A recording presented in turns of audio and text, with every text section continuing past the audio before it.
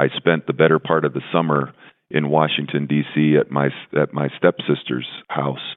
And there was an older guy there that came every night and played. And we would play one-on-one. It was super humid, I remember, from that climate, and was pretty competitive against this guy as a 12-year-old. And I can just remember when my vacation ended and I had to get back to Montana on the train, I remember looking at him and I said, "Now remember, my name's Larry Krystkowiak, and someday I'm going to play in the NBA." To listen to your message, press 1. This is the Give Me a Sense podcast. Here's Mike Yale. End of message. I can't thank everyone enough for continuing to send that feedback on these podcasts. Really awesome the last couple of weeks hearing a lot of these stories and hearing from you guys on Twitter and Facebook at Mike_Yam. You can find it also on Instagram, not to mention the Facebook page, Mike Yam. If you like the shows, continue to spread that word. No doubt, I know you are going to enjoy today's show. He's the head coach of the men's basketball team at Utes, is a second-round pick in the NBA back in 1986, coming out of Montana. And if I'm not mistaken, still the only player to be the Big Sky Conference MVP 3 separate times. Larry Krystkowiak joins us here on the podcast. Coach, it is great to have a conversation with you and appreciate you stopping by with us. Yeah, it's good to be with you, Mike. This is kicking off another year and, another chapter, another bunch of challenges, and it's exciting. Just had practice number 8, so we're making progress. You're dialed in. By the way, I made reference to the Big Sky Conference MVP 3 times. Is that do you still hold that distinction for your playing days, being the only one to take home that? Well, what was that? Shoot, that was like 30 years ago. Yeah. When you do the math on that one, it's like, wow, where did that 30 years ago exactly? And I'm guessing somebody would have told me if somebody else did it. So I'm thinking it probably still is something that stands, and I can't recall. Obviously, we've been busy with the coaching and the NBA playing career, so I didn't stay that up on it. But my thinking would be, was kind of a rare deal, so it probably still stands. I don't have a trophy. I don't have a trophy or anything that I have in my office. But one of my favorite sayings is that everybody's got a scrapbook, and that's one of those things that occasionally with people like yourself bring it up. So we don't talk about it a whole lot. Hold on. So you get you're like a conference player of the year essentially 3 times. They don't give you like a trophy or a plaque or anything that recognizes that back in the day? Well, I think my wife has probably found a way to get it into the trash bin if there was something. I do recall there being a little trophy, on an annual basis that you get for the Big Sky MVP. But we've moved so many dang times that, you just keep raising the probability that something like that's going to break off. And so I don't know. I think it might still be in a box somewhere in our storage unit.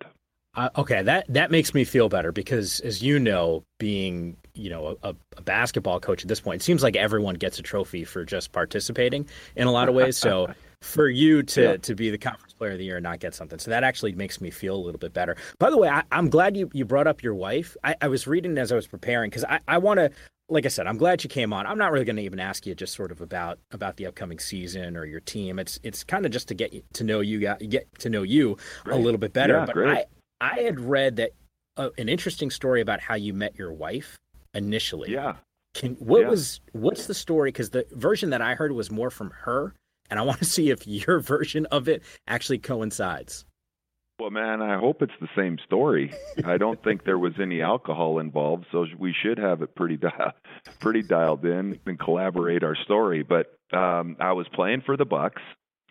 And one of my teammates just so happened to be a Montana graduate as well, John Stroder. That's a little trivia that people probably didn't realize is he and I were on the same team in Milwaukee, same time, 2 Montana graduates. And John was dating our secretary with the Bucks, and they were hooking me up on some kind of blind date. We played a game, and we had to fly out the next morning for a trip, and they were trying to get me to go out to this sports bar across from the old Bradley Center. Yeah. And I didn't want to go. And I can remember the conversation with those guys like it was yesterday. They were come on, we got to go. And I said, no, I think we won the game, but we had an early flight. So I was him-hawing around and trying to get out of it. And so I finally gave in and went. And I kind of had forgotten that I was on a blind date, that I was supposed to be meeting somebody there. So I walked in and got a beverage and was kind of hanging out, and I noticed this real attractive blonde in the back playing darts with a group of guys, and kind of watched that take place for a while. I'd never played darts in my life, and I was really quite shy when it came to being. Usually I had a pair of socks in my mouth when it came to trying to talk to pretty girls, and I don't know what came over me, and I walked up to her and I said, hey, I'd like to challenge you to a game of darts, and whoever loses has to cook the other person dinner. And so we played the game of darts, and she kicked my butt, and we spent a couple hours together that night visiting, and so that was the start of our whole date. I just happened to have some friends of mine from Montana in when it finally made sense to have her over for dinner, and she still couldn't figure out why we didn't all eat at the same time. And so I cooked up some pork chops, which was kind of my go-to, and served my two buddies first for dinner, and then her and I dined about an hour later. And she wondered about that, and the stark reality with that was that I only had 2 plates and 2 sets of silverware in my apartment, and so I couldn't do a dinner for 4. She thought it was pretty strange, and then that was the beginning of it, man. Yeah, that was, we dated for a couple of years, and then we broke up. I knew that one of 2 things was going to go haywire, that I wasn't equipped to be married successfully and be a professional athlete at the same time. And so we broke up. We broke up for 7 years, actually. And then right at the end of my career, I was playing my last season in Paris, France, and started writing her a few letters. And we got reacquainted, and we always joke now about how we got divorced before we ever got married. And there's no doubt that our marriage wouldn't have lasted. We had both changed so much, and funny how things worked out, but real fortunate that she remained single the whole time and was still available when I finally woke up. Was that similar to the story she gave you? Yeah, it actually is. It's pretty on point. And I guess I shouldn't say I'm all that surprised, although I think it's interesting. Larry, we've had guys like Eric Allen comes to mind, and Jake Plummer a couple weeks ago on this show, Kevin Connor, SportsCenter anchor, and they make references that are a little dated. And all 3 of the references that they've thrown out there are VHS tapes. And people don't necessarily, I think some younger people, EA didn't even forgot that it was called a VCR. He was calling it the VHS machine. Okay. So that goes to show you how long it's been. But you just said something that I think in some ways dates yourself, because you said, hey, I'm playing overseas and I'm writing letters, right? Who writes letters anymore? It's email now. So it's kind of, it's interesting. Some of the younger audience right now, that's old school. Yeah. No, that's what they would say. And you'd say that's just how it was. I remember I had a prepaid, I didn't have a cell phone. A lot of this area was no cell phone. So you're over there and you got a calling card. And, also with the situation that it was, you're kind of, isolation, I guess, and winding down the career. And I just felt like there was a lot of things that could be said a lot easier in a letter, and kind of explain yourself and explain to somebody without having to converse with them. But, amazing how time changes now. We got to do something. I've got my kids at home and they're constantly on their phones, and we're going to have some neck issues, I can tell you, because it's just like, it is not posture healthy to look at these kids. It's almost like they've got extra vertebrae now to be able to tilt their heads over to be able to look at their phones. But you watch your basketball teams and different. I was in a restaurant the other night, and I was looking at a couple that were on a date, and I don't know if 10 words were said between them. They were both. They weren't playing darts. They actually might have been texting each other while they were sitting at the dinner table because it sure didn't look like they were having much fun. So time has changed, and it's a new generation. So. Coach, I want you to take me back a little bit. We're going to go further back because you made reference to playing in the NBA and then playing overseas, and I think people realize that you've had a lot of success as a basketball coach, NBA, obviously now at Utah as well, but you were an accomplished basketball player. So at what point do you realize growing up that you're pretty good, that you can play and then play at a high level and then eventually go to the NBA? Well, that's a good question. I mean, nobody, I don't think, ever has been from Montana that has grown up in Montana and went on to the NBA. And, you got a million people in the whole state. From the time I was so fortunate as a young man, we lived in a mobile home in the west side of Great Falls, Montana, and it just happened to be across the street from some really good basketball players that were playing on CMR High School, Charlie Russell High School team.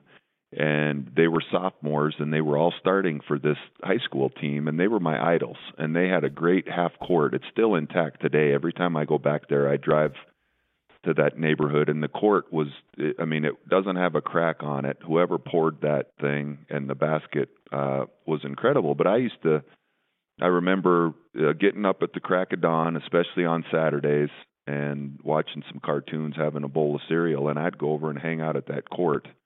And sometimes you could get your own age group guys to play with you, but my hope was always just to continue hanging out there until the older kids showed up. And then I always just prayed that there would be an odd number, and that they couldn't match up against themselves, and that they needed the young little whippersnapper to jump in. And so I was playing with those guys. I got a trophy, Mike, when I was 8 years old. My first trophy was at the Optimus basketball contest, where you had you shot free throws and you dribbled and you had a passing thing, and I got second. I got the silver trophy, and that's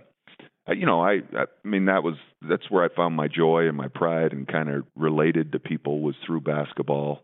The next time that comes to mind was in 1976. When you ask about when I started thinking about it, I spent the better part of the summer in Washington, D.C. at my stepsister's house, and there was an older guy there that came every night and played, and we would play one-on-one. It's super humid, I remember, from that climate, and was pretty competitive against this guy as a 12-year-old. And I can just remember when my vacation ended and I had to get back to Montana on the train, I remember looking at him and I said, "Now remember, my name's Larry Krystkowiak, and someday I'm going to play in the NBA." And that was more of a wishful thinking kind of comment. I didn't really think it was going to come to be, but I sure knew I was passionate about it. Was really fortunate. I think one of the turning points was when I was playing in college at the University of Montana for Coach Montgomery. He was real instrumental in getting me invited to the National Sports Festival as a freshman in college, and I made a U.S. team that went to Spain, and we won a gold medal. And then the following summer, I played at the World University Games. So I had 3 consecutive summers that I spent an awful lot of time playing against not only our country's best players in practice sessions, but going over and winning gold medals for the U.S. And that's when, after each one of those summers, I started coming back to Montana as time went on, and I was improved, and I gained confidence from playing against that kind of caliber of competition, and started to daydream and think that, maybe there was going to be a chance at some point that I could actually do this for a living. When you get drafted, knowing that, at the age of 12, you're saying to yourself, man, it's kind of a throwaway line, but it doesn't come out of nowhere, right? I mean, there's a seed that's planted, and then you're playing out of the country. You're matching up against some of the country's best players. When you actually get drafted, what's that experience like for you? Well, it was a little bit of a disaster, actually, as it all went down. Obviously, it was an anxious time. And the night before the draft, the Portland Trail Blazers called me at my brother's house and said, and they had the 24th pick in the draft. I think there were only 24 teams in the league at that time. Yeah, 20 before they expanded to 6 more teams. So they had the last pick of the draft, being the best team record-wise the previous year. And, Clyde the Glide and all those guys. And they called and said, hey, we want you to sleep really well tonight, because the worst-case scenario tomorrow is we're going to take you with our first pick as our first-round pick. So, all of a sudden I just went bonkers. And, we rented a hot tub, I remember, invited friends and family, and it was on ESPN. The first round was on ESPN, and it was an exciting time. So we got ready for this big celebration, and then they come to pick 24, and, the Portland Trail Blazers select Arvydas Sabonis. And so we're all kind of sitting around the TV just, like, what just happened? They picked 3 more guys, picked 25, 26, and 27, and then ESPN went off the air. And so we're all kind of sitting in my brother's backyard and looking at each other like, what just happened? And then I was called, about 5 minutes later, and the Chicago Bulls had actually selected me with the 28th pick. And literally the next day I was traded to the Portland Trail Blazers. So I was excited, kind of going full swing back to where I thought I was going to go. And being from Montana, that sounded great, being on one of the top teams in the NBA and being probably the closest city from Montana. So a week went by, and I called the Trail Blazers, and I said, hey, am I supposed to be at some camp? What's the schedule for the summer? And the lady on the phone told me, oh, you've actually been traded to San Antonio. We just haven't had a chance to announce it yet. It's not legal to announce the trade.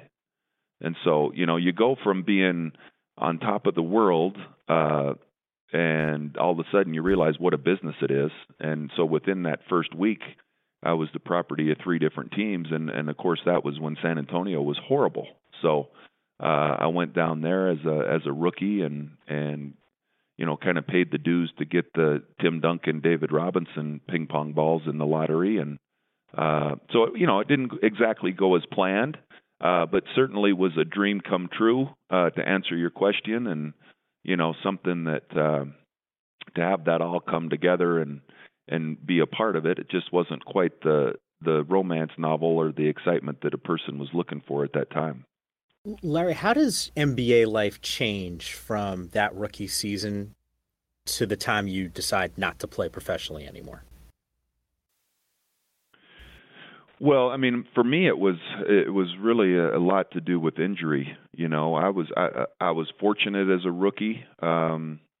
We had a rebuilding team. Artis Gilmore was in his final year, and Johnny Moore, Alvin Robertson was probably the best player on the team, and they realized at the All-Star break that the veterans weren't going to do it, and they made a complete change to going with all these rookies. So I started for about half of the season as a rookie. So, having talked about the disappointment and maybe playing on a worse team also gave me an opportunity to get out when a lot of other rookies aren't playing much. And I started with Johnny Dawkins in the backcourt and Walter Berry and Kevin Duckworth, who's since passed away. And I played, dang near 40 minutes a game. And really put myself in a position where I was noticed and became a veteran fairly quickly. And then year 3 of my NBA career, I suffered a devastating knee injury where I blew my ACL and my MCL and blew up the whole cartilage capsule. It's called the terrible triad. And so then it, shifts gears. You go from starting, and I was scoring about 13 points a game and 9 rebounds, and they were just getting ready to tear up my contract and pay me a heck of a lot of money. And then in the playoffs, the semifinals, Eastern semifinals, I had that injury take place. And then it became more about survival, Mike, just, trying to get back and playing. And I played 3 more years in Milwaukee, and then I played a season, got traded to the Jazz, went to Orlando for a year, and then Chicago. So I played on some great teams and was still able to start a lot of those games and played with great teammates and played for great coaches. But my mindset shifted dramatically from, a long-term career to really trying to make one more year out of it. And it was sad when it all wound down that I just, my brain and my heart were in the right spot, but my body wasn't cooperating. So I managed to get 9 years in the NBA and played my final season, as I said earlier, in Paris, France. Is that the time later in the career, dealing with the injuries, is that when the coaching seed got planted in your mind? It did, but I can't honestly say that I, was planning on being a coach. I did know this, that like my season in Chicago, for example, I had an emergency appendectomy and had all kinds of crazy things on top of the knee that went wrong. And Phil Jackson was kind enough, and I don't know if he thought maybe I had a chance to coach or whatever, but I was still playing for them, and he would call me into the coaches' meetings, and I would be a part of those coaches' meetings before practice. And he actually made me a scout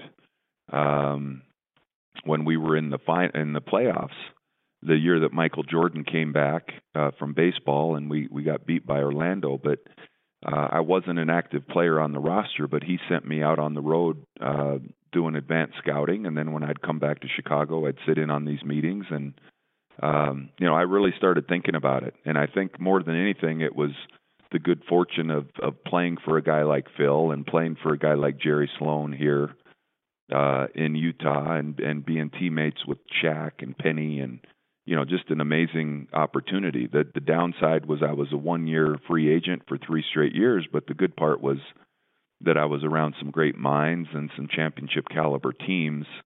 And, I came back, got my degree from Montana, was in the financial advising business for a while. I got a real estate license and thought I was going to sell real estate. And so I wasn't really thinking about coaching, but then my heart kept calling me back to it. And then I realized that's, not only what I loved, but it's really about the only thing that I knew. And so I got back in college at Montana and started the whole coaching, the coaching number of years at different places and started climbing my way up. I want to circle back because you just made reference to Phil kind of bringing you in there. That wasn't something into the coach's room, wasn't something you initially asked him. You ever ask him why he did that? I never did. We just had a dinner together in New York City a couple of months ago.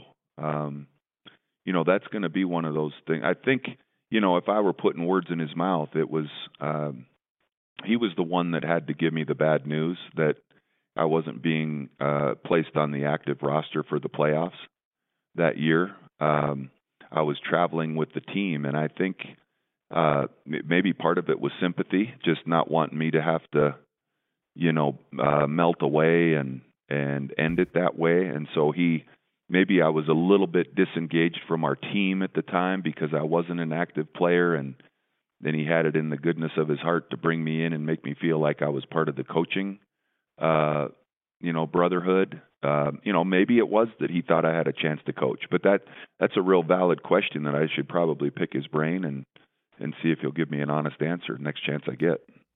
Larry, you made reference to some of the teams. I think you mentioned some of those players, Shaq, Penny, you threw out Jordan's name. Obviously, Phil was there when you were there with the Chicago Bulls and the run that they went on. Who were some of those players that you admired, not necessarily for what they did on the basketball floor in the games, but it was what was happening away from basketball practice time, film study, whatever the case may be, because those are some big-time players that you were around. Yeah, the people that come to mind, and I was my second year in the league, I got traded to Milwaukee, and Milwaukee was really good at that time as well. And when I showed up in Milwaukee, I didn't really learn how to be a pro. I shouldn't say when I was in San Antonio, there wasn't great leadership there. But when I showed up at Milwaukee and was inserted in the starting lineup as a power forward, guys like Sidney Moncrief, Jack Sikma, Paul Pressey, those guys, Ricky Pierce, those guys come to mind as people that really tried to instill a culture in you, and if we were going to be the Bucks and this is how we did it here and this is how we worked, and you're professional and, you were taking care of business on all aspects.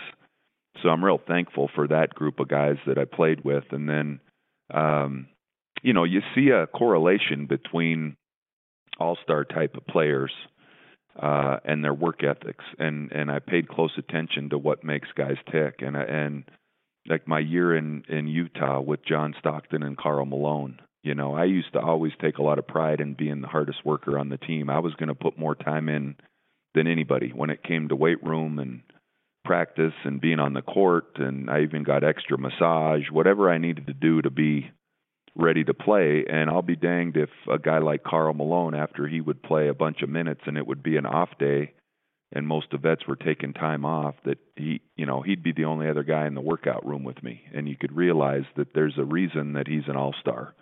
And, you're involved with that caliber of player. The year in Chicago with Pippen and Jordan, and you see what makes those Steve Kerr,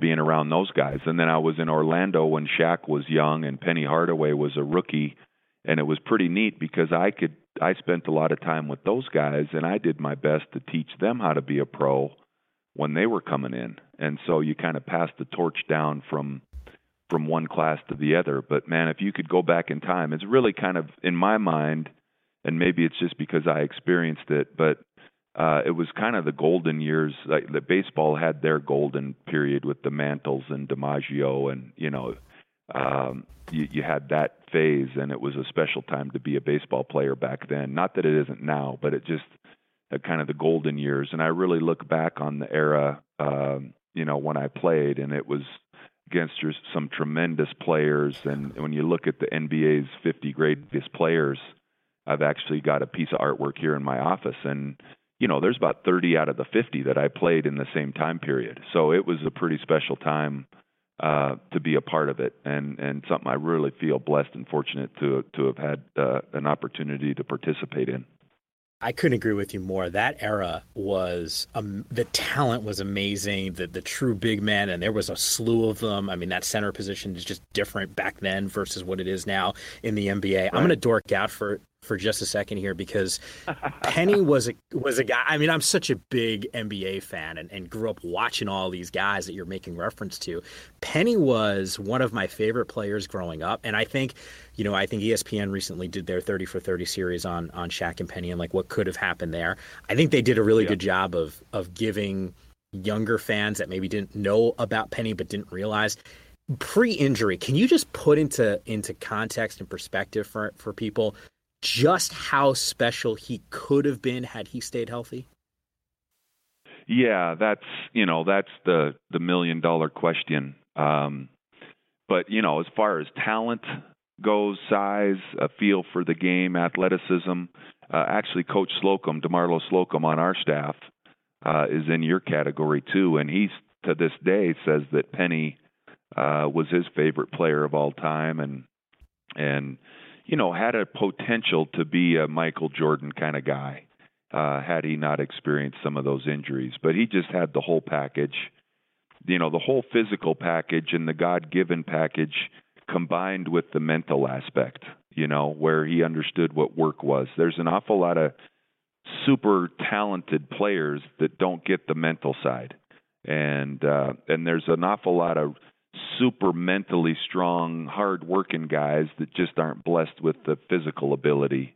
And so to be able to combine that, all of those areas into one player was Penny Hardaway. And it was a shame whatever happened, but he made the most of it, man. He was a fighter and really helped get the Orlando Magic franchise going. It was fun watching him come in as a freshman. It was not a freshman, but a rookie.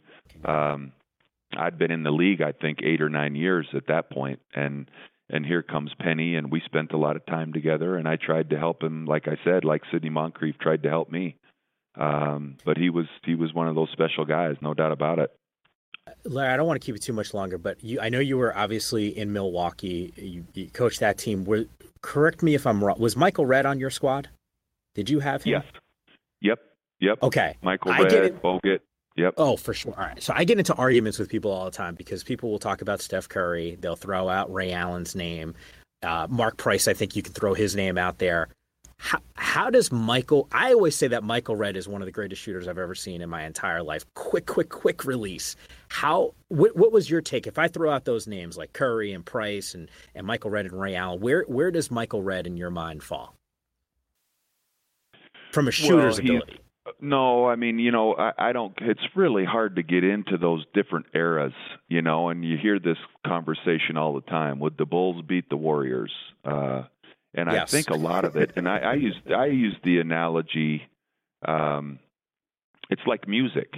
It's like music. Who are the greatest rock bands of all time? Well, my generation is not going to flash forward to the modern day rock band and it's always going to be, the prime time of when you experienced it and when you had the most, when you were the most influential and the greatest memories and all those types of things. So I can say this, Michael Redd, without a doubt, is one of the top 5 shooters that I've ever seen. I think one area when you make comparisons to a Steph Curry or a Ray Allen is that Michael Redd was identified on our team that I coached at Milwaukee.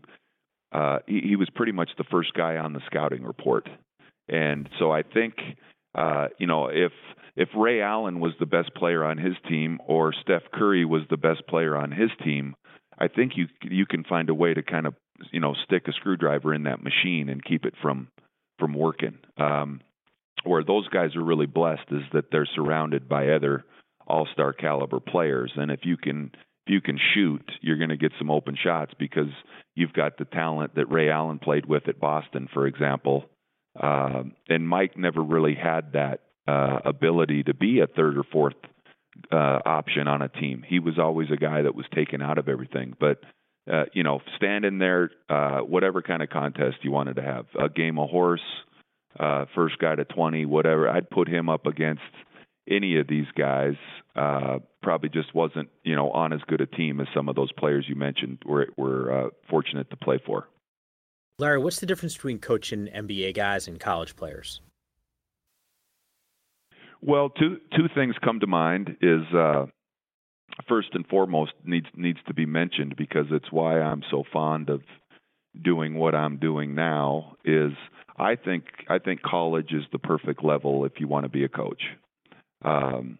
In that I coached high school, I coached minor league, I coached NBA, I coached college, so I've experienced all of it. High school, if you're coaching at that level, maybe you don't have the talent level. You've got, maybe, no disrespect, maybe you got 4 football players, 2 baseball players, and they're all playing basketball because that's what they're supposed to do. But you might only have 1, 2, or 3 guys that are really serious about hoops on your high school basketball team. So they're not really giving you a fair crack at it, at doing what you want to do and trying to help them reach their potential. Then you get to the NBA, and it's all about, winning games, far less practice. Obviously, you don't recruit. I used to say when I was coaching Milwaukee that it'd really be nice to have some control over who we coached. And then, lo and behold, you better be careful what you wish for because when you're in college, you are responsible to find the guys that you coach. It's kind of the good news and the bad news at the same time. But the majority of players in the NBA have already had their mentors and their difference makers, which is a good thing. But as a coach, I really want to have a part in that process. And so that's where college to me becomes perfect is you get kids that are really committed to hoops and getting their degree that want to come to college. Sometimes they've got great backgrounds, families, your traditional family, and you don't have to provide that spark maybe with other kids, single family homes and so forth. And so to be a part of that and know that these kids are leaning on you is probably the most exciting part of the job for me. And then, a big part of it, I think parents leave you alone in college. I've had a couple parents that want to get involved with what we do. but you get into the NBA and you've got agents. You've got. I remember we started our year out in Milwaukee. We were 8-2, one of the surprise teams in the East, and we had a nice little rotation. And then we lost at home to the Clippers, and we were heading out on a week-long road trip. And before I got done with media, I had like 3 players out in the hall, and they all wanted to have a meeting. And what do you guys want to have a meeting about? And it was all playing time. And then agents wanted to be on conference calls.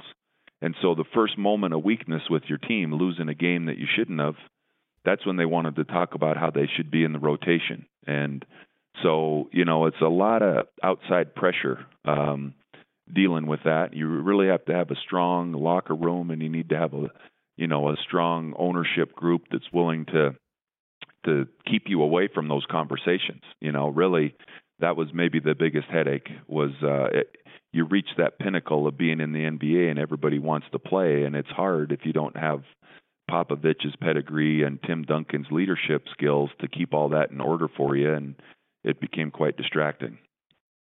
Larry, I know the season is about to get underway. We've had Rich Rodriguez and Mike Leach on. You're the third coach I've had on this show.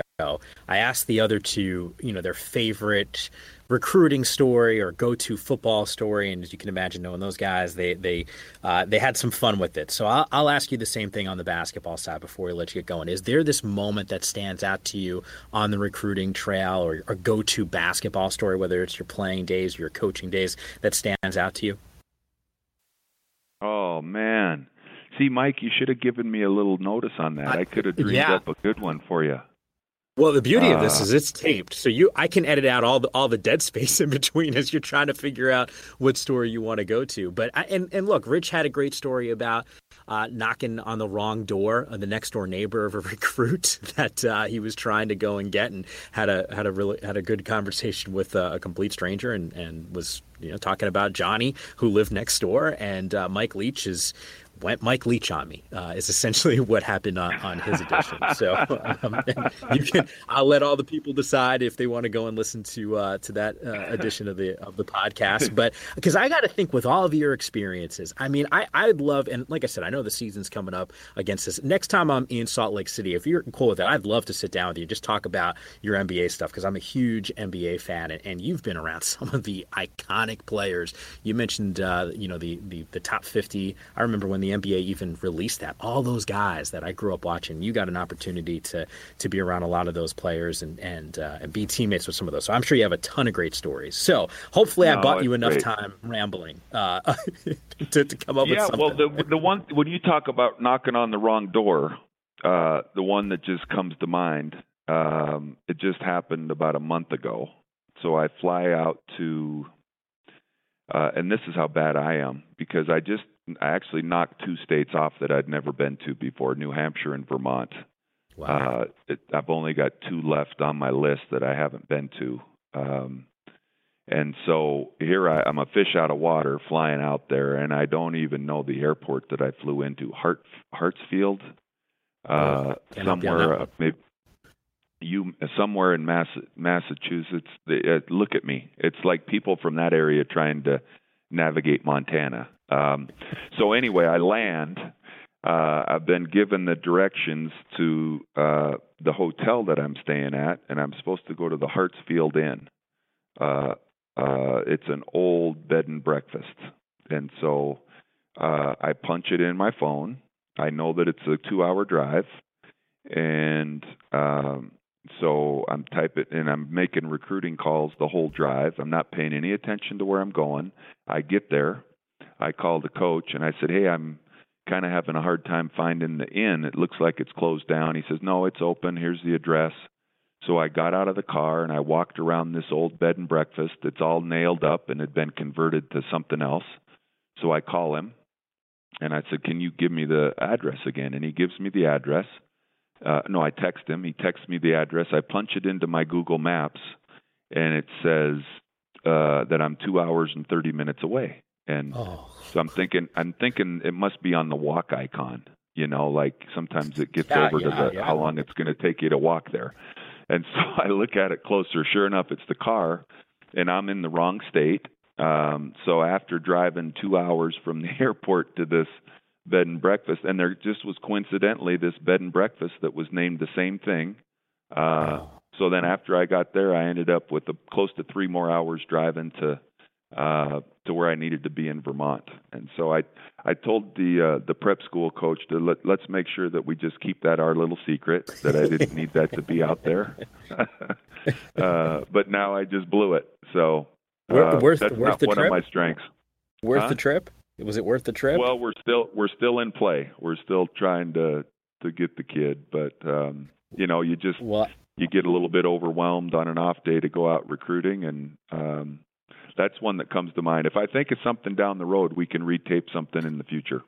I absolutely love that. And the one thing I do know, Coach, if you were able to make your way, at least on the other side of the country, it speaks volumes to you being able to go to Austria and land an NBA player who is obviously the one of the best players that we've seen in the last couple seasons in the Pac-12 conference. So I know your program is willing to go and do whatever it takes to get some of the best talent on the planet to head to Salt Lake City.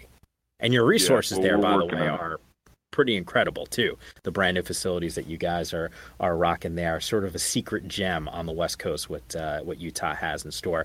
Larry, it is an absolute pleasure to have you on the show. I can't thank you enough because I know the season is right around the corner. You guys are in the throes of it in terms of getting ready for it. So appreciate the time. And off season, I'm telling you, I'll make the trip to Salt Lake City to talk some NBA with you. Sounds good, buddy. Good to be with you, Mike. Jakob Poeltl, the player that I was making reference to that Larry was able to go and get overseas in Austria, and really a fantastic job Coach has done with that program. I know Larry told a lot of stories about his time in the NBA, what it's like to be a coach. I want to let people know when he took over that Utah program at Pac-12 Network, we used to do a coaches show where every other week you get an opportunity to talk to, the coaches in the conference. We had 6 one week, 6 the next week, and it just sort of alternated. And Larry's team was really struggling when he took that program over. I mean, they had a bunch of JUCO guys just to fill out the roster in that first season. There was an exodus. Players decided to transfer, after the coaching change, and I remember them struggling so bad, and Larry would come on to do these interviews. And I know this doesn't sound like a big deal to people, but trust me, it is when you're working in this industry. And coaches, when they lose, they don't want to talk. When players lose, they don't really want to talk. And Larry would always come on the show and have this awesome disposition about him. And I remember thanking him at the end of the season. And they had struggled. I don't even remember how many wins they had. It was less than 10. I mean, it was definitely single digits. Call it 6, 7 wins. I don't even know if it was that many. They had a rough first season. And I remember thanking Larry at the end of the basketball season for coming on and just kind of making it easy, to be perfectly honest with you. Never had a bad attitude, never gave me a problem coming off of a loss. And he said to me, Mike, this is a bad year, but it's not going to be like this, and it's going to change real soon. And he is exactly right. He has really turned around that program in Salt Lake City. So truly one of the good guys that we have on the West Coast, and really do appreciate him stopping by. And remember, there are obviously some other coaches. We got some Pac-12 guests that have been on this podcast, and I can't thank everyone enough for listening.